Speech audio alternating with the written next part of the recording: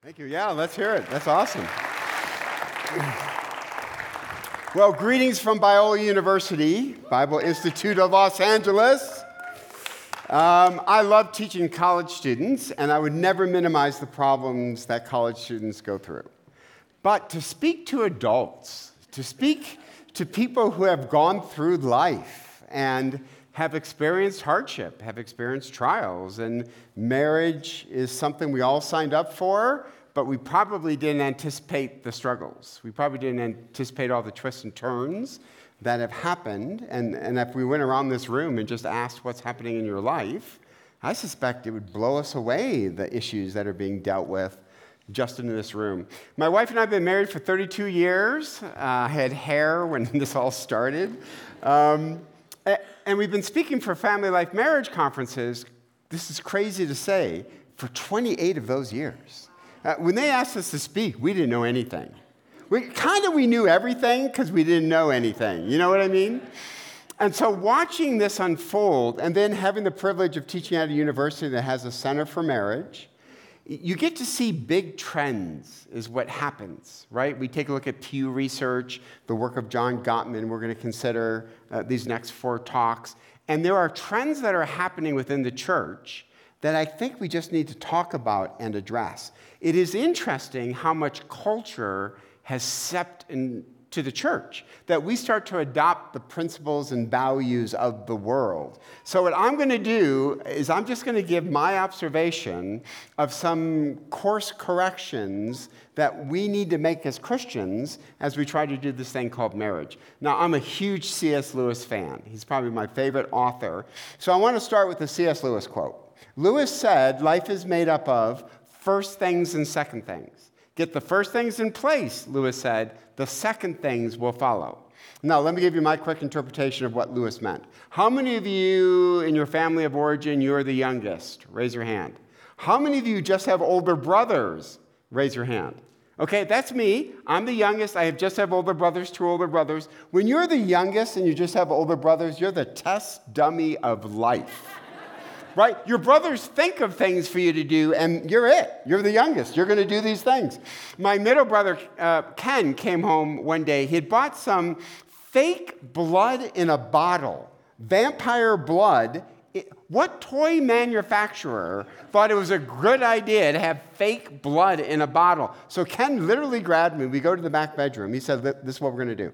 I'm going to take the dresser. I'm going to lean it back. I'm going to shove it against the wall. It's going to make a really loud noise. You lay on the ground with blood coming out of your ears, your nose, your eyes. Mom will come in. This will be really funny. Okay? Now that I'm a parent, this is a 911 nightmare, okay? So my brother Ken does it, makes a huge noise. I'm laying on the ground. He's totally overdone it. I'm saturated in blood. My mom comes in. She's like, Tim! I go, Mom, look, it's fake. And my timid mother was like, I'll give you fake, And I'm like, Ken got on a bus, left. We didn't see him for a year. I could tell you story after story about the Millhop boys. East Detroit, we had this huge oblong pool in the backyard. My mom said, no more swimming for the day, so we're throwing the Frisbee across the pool. The Frisbee hits the water, it sinks. We grab these poles, not realizing they're jagged at the edges, and we are trying to get the Frisbee, ripping the liner. Just as my dad comes home from General Motors working a double shift, the pool collapses. We flooded 3 backyards. My dad is walking up the driveway. Water is rushing. Small animals are going past him. He walks in the backyard. I couldn't even let go of the pole. I was like, he sat us down. I'll never forget what he said to me and my 3 brothers. He said, listen, come August 11th, you're all going to do something. This isn't a conversation. You're going to do it. August 11th, you're all going out for football because I'm going to knock the goofy out of each one of you, okay? So we did. Me and my 3 brothers, we did wind sprints in the backyard. We watched what we ate. We would do push-ups. My brother Bob played college football for 1 year at Ferris State. We did everything, right? Football became the first thing. Sleeping, exercise, eating became second things. What Lewis is trying to say is, what's the first thing in your life? What's the first thing? Well, we know that it's God, but what's the expression of our devotion to God? One thing that I think we're missing today is we're not putting marriage in its context. If we were to go outside and just do a random survey and just grab people and say, what's the purpose of marriage today? The average American answer would be, without a doubt, it's my fulfillment is why I get married, and maybe because I want to have a family because I don't want to be alone, and maybe I want to leave a legacy. There is nothing wrong with any of those. It's just not the reason God created marriage. That's not why he created marriage. I mean, it is really interesting to think, why did God do this? We know that God is a Trinity, Father, Son, Holy Spirit, perfectly content, perfectly happy. The Trinity never has a bad day. Trinity's never lonely. Yet God creates human beings. Why? Because he wants to experience and have a relationship with us, right? He wants to do things with us. So then he says, I'm going to create a marriage relationship between a man and a woman, and this is going to be a form of worship. And that's what I want to suggest today. Our first talk is that what primarily marriage is not your happiness. See, happiness is a derivative. As Americans, we've kind of forgotten that. If you go directly at happiness, you're going to miss it. Happiness happens when it's a derivative. You're doing something else, and happiness is a byproduct. I would say most Americans would not buy that. They would say, no, happiness is what drives me, and that's what gives me meaning. God says, no, it's a derivative. Why else could James say, consider it pure joy when you encounter difficulties? See, most Americans couldn't say that. So I want to make an argument that your marriage primarily is a form of worship. Oop. There we go. What am I doing wrong? I'm sorry. Oh, did it go? Thank you so much. Thank you so much. So we first have to define worship, right? It's so funny when they put a conference monitor back there. In most churches, it's back there somewhere. My younger days, I could read that. Now I'm like praying for an interpretation of, you know what I mean? Like, wow, Lord. Okay, so I'm going to turn here, and I'm going to look at this. First, let's define worship. We get a lot of different definitions, right? The Westminster Catechism. We could say worship is the praise and exaltation of God. Worship is to ascribe to God the worth of which he is worthy. I like the last one the best. Worship is the activity of glorifying God in his presence with our voices and hearts. So I love what we just did, absolutely singing praises to God as a form of worship. But God also wants us to worship him in our hearts and in concrete actions. So what the writer of Hebrews does is he gives us a list. I love the fact that worship is active, not passive. And he gives us a list of things to do that we can worship God by doing this list. Right smack dab in the middle, he puts marriage. But understand, marriage is about all the things that the writer of Hebrews is about to mention. So let's consider the checklist that he offers. There we go. He first gives us a definition in chapter 12. Let us be thankful and so worship God acceptably with reverence and awe. Working with college students, I think we're missing this one. I don't think we have much reverence and awe for God. I don't think we are bowled over by God the way individuals in the Old Testament were, right? What did Moses? Moses, take off your shoes. This is holy ground. And being in California, we really see this, right? People kind of go to church. Am I going to go to the beach or church? Probably both. And that's how I go to church. We don't have holy sanctuaries, right? If you go to Europe, you walk into a church, you wouldn't dare, right, shout in a church like that. You're just appropriately hushed. We need to have reverence for God. And so the writer of Hebrews is about to say how that reverence is expressed, and he's going to give us some different things to think about. There we go, ways to worship. Love fellow believers. Love them. Don't have to agree with them, but love them, right? Keep on loving each other as brothers. Again, in family relationships, we have disagreements and we push through it. In addition to being a professor of communication at Biola University, I'm the co-director of the Winsome Conviction Project. This is a 5-year project that is trying to reintroduce civility, compassion, understanding among Christians and non-Christians, but lately it's been among Christians. I mean, my goodness, the election did a number on us. COVID did a number on us, right? And churches are blowing up. They're literally separating over a host of issues. It could be race, it could be politics, and we are not loving each other as brothers. We just had on our podcast, the Winsome Conviction podcast, Arthur Brooks, a Harvard researcher, and he said, here's the biggest difference today. If I'm angry at you, I want to protect the relationship, but I want to voice my displeasure, right? We disagree bitterly about this, and I'm actually upset with you, but I want to protect the relationship.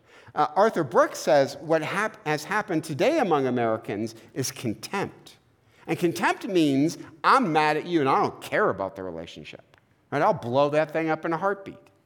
What the writer of Hebrews is saying, listen, I know you're going to have disagreements, but keep on steadfastly loving each other as brothers and sisters, not as combatants with each other. Now, it's interesting the word that he uses, right? Keep on. We get the English word memento from this. My wife and I went to Pearl Harbor, right, and took a look at the unbelievable, if we can go to the next slide, thank you, the unbelievable monument to the brave men and women that lost their lives that day. I mean, when you stand there and you look at that submerged ship, that's a powerful moment. What a memento to the bravery of our soldiers. Guess what God says? I don't want a physical monument. You're my monument. When people watch how we love each other, that is the greatest testimony to God's existence. What did Jesus say? Jesus said, I'll tell you how people will know I'm God, is the love that we have for each other. So part of being a follower of Christ is that we stick with each other. We don't separate. We love each other past our differences, and we come together because we understand that we were created to worship, and worship is expressed when we all come together with different political leanings, with different racial leanings. We all come together. We set that aside for the cause of Christ. Amen. Wow, one amen. That was slightly disappointing. No, thank you. But thank you so much for that. Right? Then he says, do not forget strangers. Right? We're not self-centered. We don't just love each other. Right? We actually look out for strangers. We look out for people that we don't necessarily know, but we see that there's a need of some kind. So our churches band together and we say, hey, let's go and help people that we won't necessarily get anything from our helping them. Now, interesting what the writer of Hebrews says. In doing that, you have entertained angels and you didn't even know it. You have entertained angelic beings, and because you were helping what you thought was a stranger, you actually are participating in this spiritual warfare that the Bible says is happening. The last talk I'm going to give is on spiritual warfare. Listen, 25% of everything Jesus said had to do with spiritual battle. Every New Testament writer writes about it. The Bible begins in spiritual battle in the garden. It ends in spiritual battle in the book of Revelation, yet we don't talk about it. When I ask my Biola students, I give them a survey. I wrote a book on spiritual battle called Defending Your Marriage, The Reality of Spiritual Battle. And again, my books are back there. Please hear me when I say we don't make money off these books. If we did, I'd have a hairpiece. Okay, can I just be honest with you? Okay, so if you find these talks interesting and you want to get more information, I brought some of the books I have, and they're just back there. Please, if you care about my kids, buy them. Okay, so... But we need to talk about spiritual battle. So when the writer of Hebrews is saying you entertained angels, understand there's a spiritual battle context to that. There's a war being waged. And when we help strangers, we really do push back Satan. So we'll talk more about that our very last talk. Remember those in prison as if you were their fellow prisoners, and those who are mistreated as if you yourselves are mistreated. Right? We care about what's happening in the world. We're not self-centered American Christians. right? God's kingdom doesn't revolve around the American church. Now, the American church has great resources, and we need to constantly be asking what's happening in the world and how can we use our resources to help people who are going through very difficult times. My wife and I lived overseas in Lithuania for a year, and you better believe Christians in Lithuania, Christians in the former Soviet Union, they paid dearly for their faith. So we are to always think about people that are suffering for their faith, and we are to reach out to them. Remember, happiness in your marriage is derivative. As you're caring for strangers, as you're caring for persecuted Christians, as a couple and as a family, guess what you're going to experience? Happiness. You're going to say, wow, we're not arguing as much as we used to. Or we're not just focusing on the Mielhoff family, we're focusing on what's happening. So when things happen in the world, we would periodically stop the TV. See, and please don't think our kids were like, what a wonderful teachable moment. It is so great living with Play-Doh, right? Oh my goodness. No, they were always like, right? So when something happens in the world and you see that Red Cross, right, 1-800, and you can give to the Red Cross, we would every once in a while say, okay, kids, here's what's going to happen. Whatever you give, we'll triple it. Then you see the personality of your kids. Right? One of your kids comes down with everything that child has. Your other child comes with a crumpled $1 bill. And you're like, the people of Ukraine, thank you. Right? You know what I mean? But we are to remember strangers, and we are to remember people that are being persecuted by their faith as a family and as a marriage. And again, I just put Voices of Martyrs. If you just go to their website, you'll see what's happening in the world, and it will shock you how much Christians are being persecuted throughout this entire world. Then he puts in marriage. I love that it wasn't first. He stuck it right in there as one of the ways that we worship. One of the things we do that becomes God's monument is we think about our marriages. And this is what he says, marriage should be honored by all, and the marriage bed kept pure, for God will judge the adulterer and the sexually immoral. Now, just for a second, let's look at honored by all. See, God is spirit. God is actually in this room. There's not a part of the world or the part of the universe that God is not. In the book of Acts, it says, in him we live and move and exist and have our being. But the problem is God is spirit. So how do you interact with spirit? How do you know what God is like? Well, God says, I'm going to take human beings and I'm going to give you a living metaphor of what the Trinity is like. And that's what the ancient church always believed marriage was. You had the husband, the wife, and the love that existed between them. So when people look at your marriage, they should see something of God's love. When they look at your marriage, they should see something of Jesus' never-ending love for the human race. Now, everybody take a deep breath, because how are you doing in that? Right? I used to teach a Sunday school class, so we couldn't be late, right? But we were always late. When Satan wants to go after the Mielhoff family, what does he do? He hides shoes. That's what he does. So I'm in the minivan. I desperately want to lay on the horn, but I know not to do that because we're going to be late, and I cannot be late. We're going to be late, but I cannot be late because I teach a Sunday school class. So I roll down the window, and I say, Jason, get in the van. Jason's like, I can only find one shoe. I'm like, get a sandal and a boot. Get in the van. There's our non-Christian neighbor. And I look at him, and I go, we're going to church. It's not working. We're going. Right? But in a weird kind of way, that works. In a weird kind of way, they see how messed up are the Mielhoffs. But they're working it out. That's what they're doing. And God's purpose for your marriage is that marriage would be esteemed everywhere. And men and women, let me tell you something. Marriage is not esteemed today.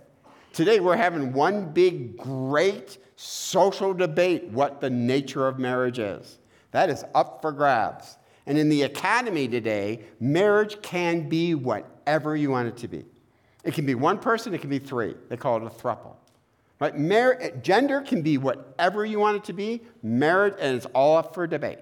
God wants to be part of that debate. He wants to be in it, and one of the ways he does that is he uses your marriage to show people not what a perfect marriage looks like, but a marriage that is working according to God's design, rooted in grace, rooted in love, imperfect, but we're hanging in there with each other. We're not giving up on this marriage. We're in it together, right? Because, and again, I want to be very sensitive to the people in this room, right? Hey, this is not the weekend to regret.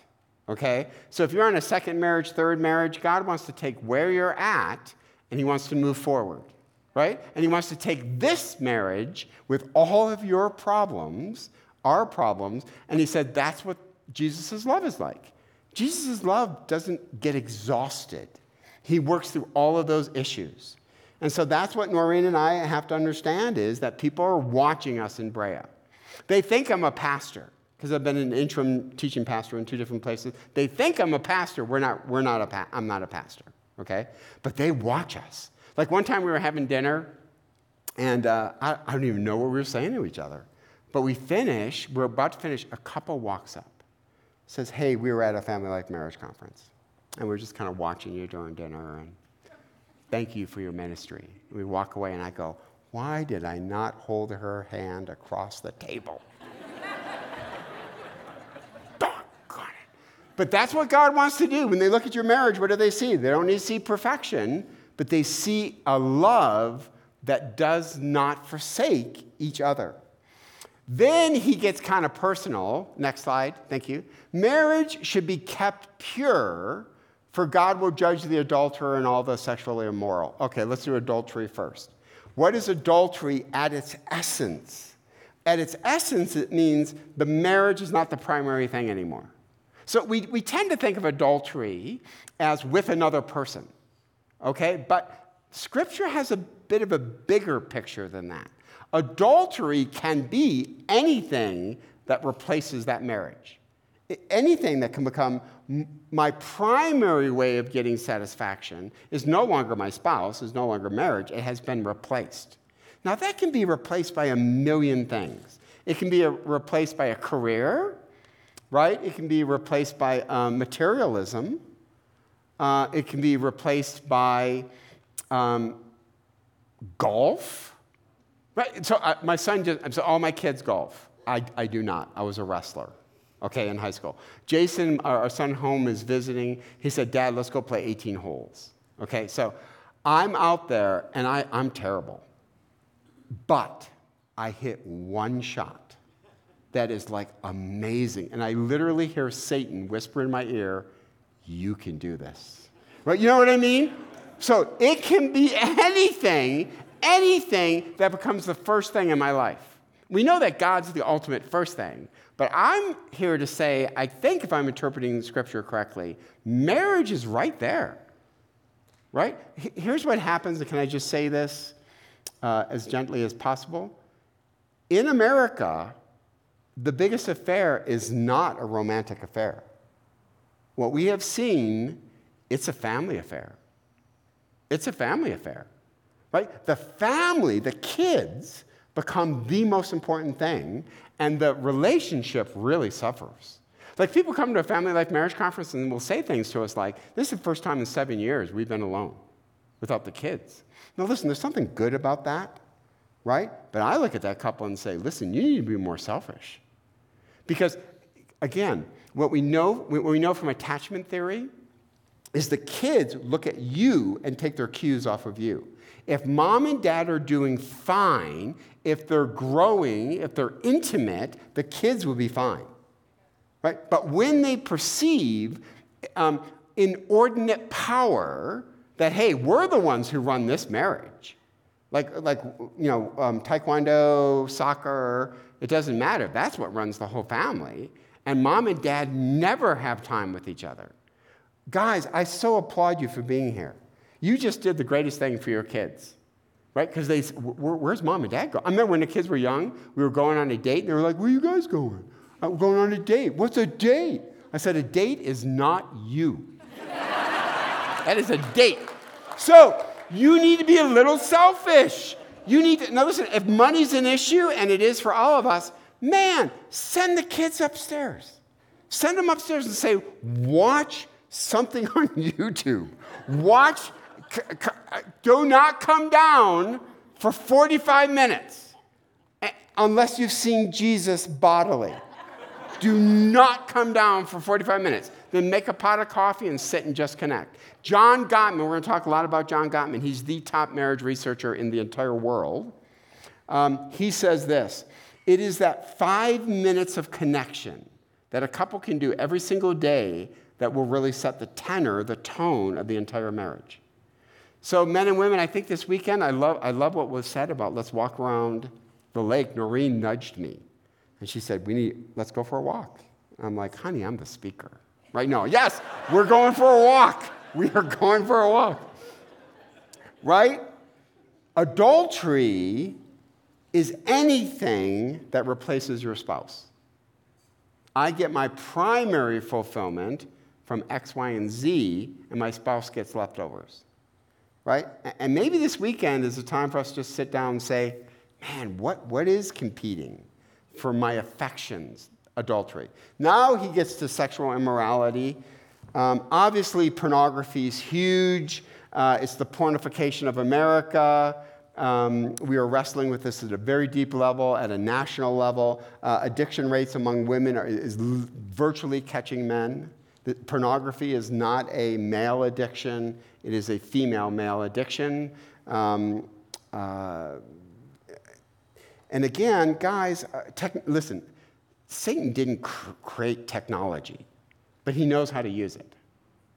So if you have a smartphone, if you have a computer, and you don't have any safety device on it, I have what they call Covenant Eyes. Anybody here Covenant Eyes?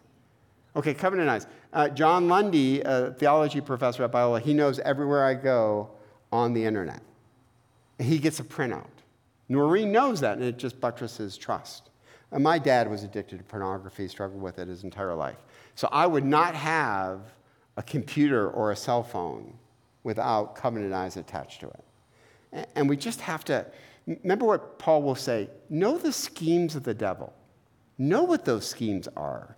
And I think we just need to be clear. And again, Facebook, there's a whole phenomenon called Facebook affairs. Facebook affairs, which means you're with your spouse 24/7. You see all the weaknesses.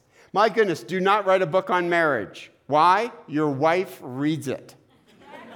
And she's like, we do chapter 10? Yeah, broad strokes, we do chapter 10. Philosophically, we do chapter 10, right? Oh my goodness, right? So you go on Facebook, you get a sanitized version of that person. Sanitized. And it's like, man, what am I doing with this person when I'm looking at that person and they are just awesome, right? We call that Facebook affairs. We have to be very careful and fight the fight of protecting our marriages in a pornographic culture. Next, keep your lives free from the love of money and be content with what you have. Man, we're not content. Americans are not content. We've been taught not to be content, right? Remember this game? I played this game once. Next slide. This game, I'm sorry. Love of money is the root of all evil. What a bold statement. What a bold statement to one of the most affluent countries in the world. What an interesting message to give to us. The love of money is the root of all evil. Not money. Money can be used for great good. The great traveling preacher John Wesley, who copyrighted his hymns, was wealthy and used his money for great extent. Remember what Jesus says, a man's life does not consist in the abundance of the things that he possesses. Most Americans would say, no. When you look at what I possess, that gives me status. And that's how I judge myself. Jesus is saying, no, don't do that. Right? Your life is so much more than that. So remember this game we used to play? Next slide. It was called Bigger and Better. Did you ever play this game? We played it with Campus Crusade for Christ. I give you a paper clip. You walk up to a house. You knock on the door. The person opens the door. You say, hey, I've got a paper clip. Can you give me something bigger or better? And they can say, oh, I don't know. Here, take a highlighter. Oh, that's awesome. It's bigger and better. Then you go to each house and you literally say to them, can you give me something bigger or better than this lunch pail that they gave me? The team that won brought in a car that no longer ran, but they pushed in a car To which the organizers of Cru said, don't ever do that again. What are we going to do with the car? That's America. Bigger and better is how we judge ourselves. You get a starter home. Implication being, we're going to get a bigger home. Right? Bigger and better, bigger and better, bigger and better. And that is the American dream. We've reduced it to literally status symbols. And God is saying, I want you to be content. I want you to be content. Right? Nothing wrong with being ambitious. Nothing wrong with spending money for nice things. Don't let that define who you are. God ought to be able to say to us, are you content right now? Or do you always, I'm not even looking at my wife right now. I've always got an eye on something else. Oh, I need to do this. I need to get that degree. I need to do this. I need to, always doing that kind of stuff. Right? And God is saying, but are you ever just content with where you are at this stage of life? Next. So what's the secret to contentment? The writer of Hebrews' answer is God enough? Is God interesting? Right? What does Paul say to the Church of Rome? Church of Rome, persecution's coming. I'm telling you right now, Nero's persecution is coming. So he says a really odd thing. Even though we're being like sheep led to slaughter, we are more than conquerors.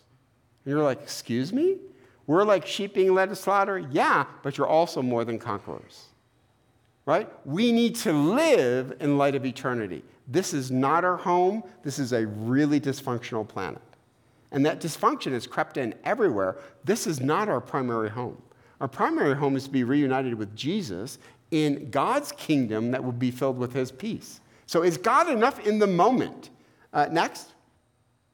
And they remember your leaders. I love this. Remember those who spoke the word of God to you. Consider the outcome of their way of life and imitate their faith. The secret to happiness, if you were asked psychologists, is gratitude. Right? And again, it's so interesting that non-Christian psychologists and Christian psychologists totally agree on this. Gratitude. This is what the writer, I think, is saying. Be grateful to your leaders. Like, I got to tell you, I do consulting. Leadership is terrible, especially during a pandemic. Christianity Today just did an anonymous survey. 80% of pastors in America today would quit their job if they were able to. That's how bad it is. So we need to go up to our leaders and just say thank you. Hume does not just happen. It's a lot of blood, sweat, tears, and work and sacrifice. And it is so good to walk up to your leaders and just say, listen, I know life's hard. And I know people complain. I complain. But thank you for what you do. So here's my favorite picture real quick as we wrap up. I became a Christian through karate. Never went to church. And one day my brother Bob came home from Henry Ford II High School. And he said, oh, we would have loved, we had a school assembly today. We had a karate guy. And he did all these demonstrations. He wasn't allowed to share the gospel. This was a secular high school. And I was like, doggone it. He said, well, he's going to be at a church. He's going to be doing stuff at a church. It didn't bother me it was going to be at a church. So I go to this karate demonstration. He chops a watermelon off a guy's stomach with a samurai sword. He breaks bricks. And then he preached hellfire and brimstone. Oh my gosh, I'd never heard any of this. I'm sitting in the front row with my karate friends, all non-Christians, and he goes, if you die tonight driving home and you don't know Jesus, you're going to hell. You want to know what hell's like? Turn on the stove, put your hand over that flame. That's your entire body forever. I'm like, oh my gosh, what? What? And then he said, but you can go to heaven. Come forward. I was like, there's no way I'm going forward. A deacon walked up to me, leaned over and said, if you're scared, I'll go with you. So I did. I literally got up in front of my non-Christian friends. I say this to my Biola students. The last words I heard before meeting Jesus was one of my non-Christian karate friends going, no blankety blank way, in front of everybody. So you know what happened? I was speaking at a Family Life conference. I talked about Michael Crane. His ministry is called Michael Crane's Karate for Christ. A guy walks up to me and says, I know Michael Crane. I go, oh my goodness, you do? Do you have his contact information? Yes. I got a chance to call Michael Crane. Say, I know you don't often get the rest of the story, I'm a professor at a Christian university. My wife and I speak at marriage conferences, and I've written books. Can I have my publisher send you all my books? And he said, yeah.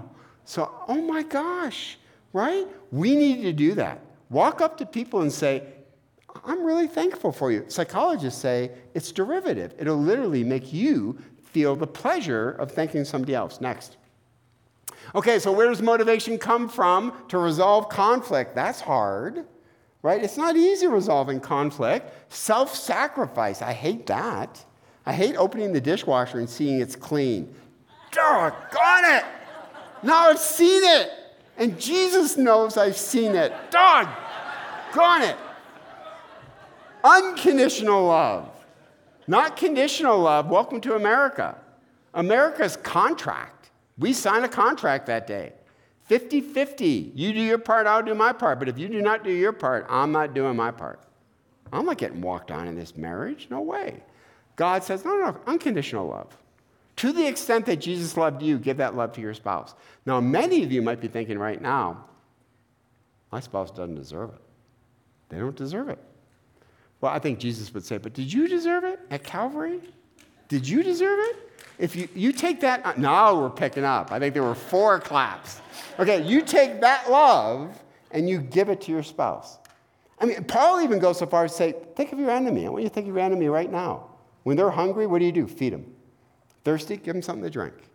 This is radical Christianity, and I think some of us have slipped into the American mindset, which is, we got a contract going here. No, you have a covenant going here, right? And God fulfills His covenant.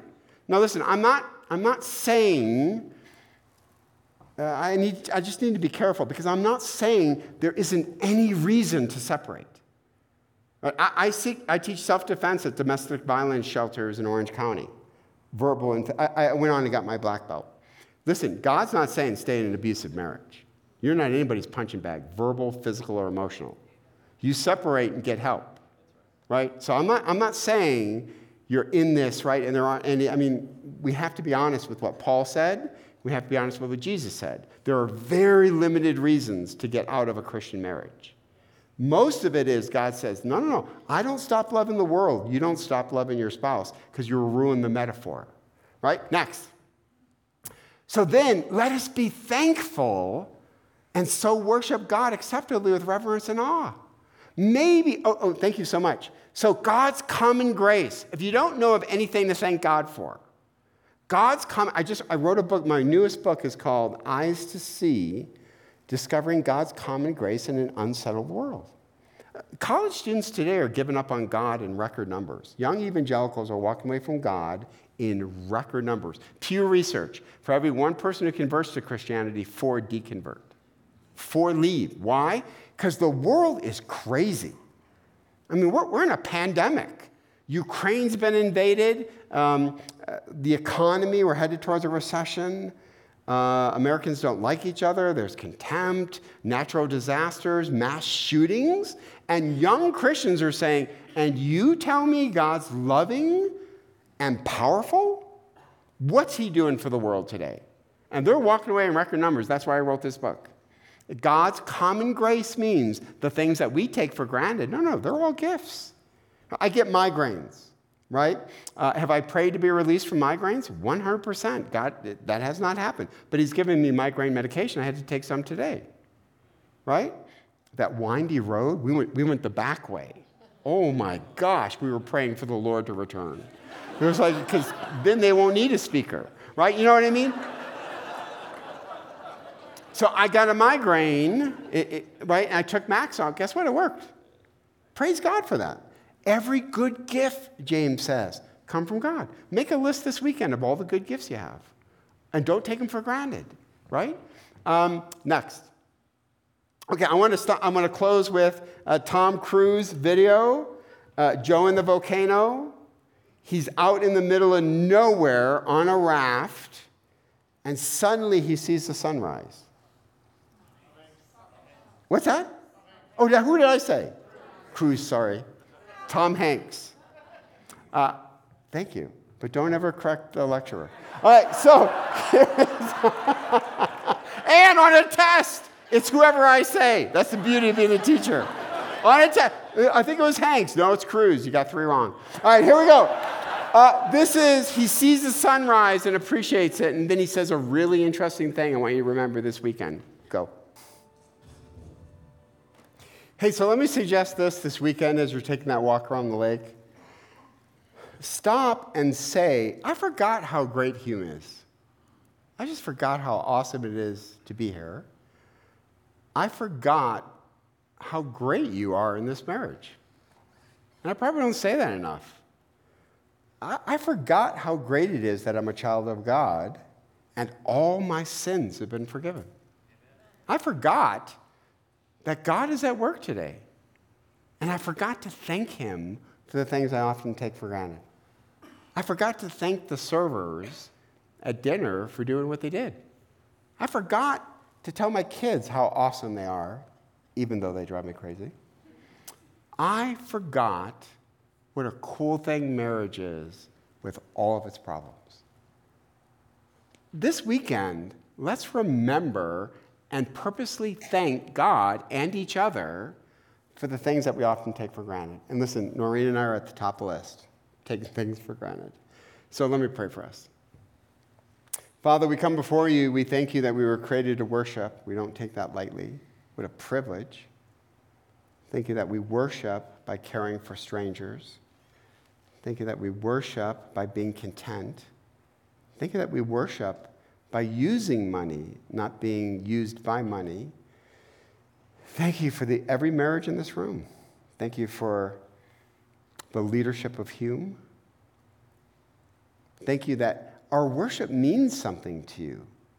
A God that is so big and yet knows our voice and delights in us. I pray that this would be a weekend that we would stop and pause, and that your Spirit would bring to mind the good things about the marriage, not ignoring the bad or the hard, but that we would remember why we fell in love, and that we would remember what marriage is at its core, and that is a form of worship.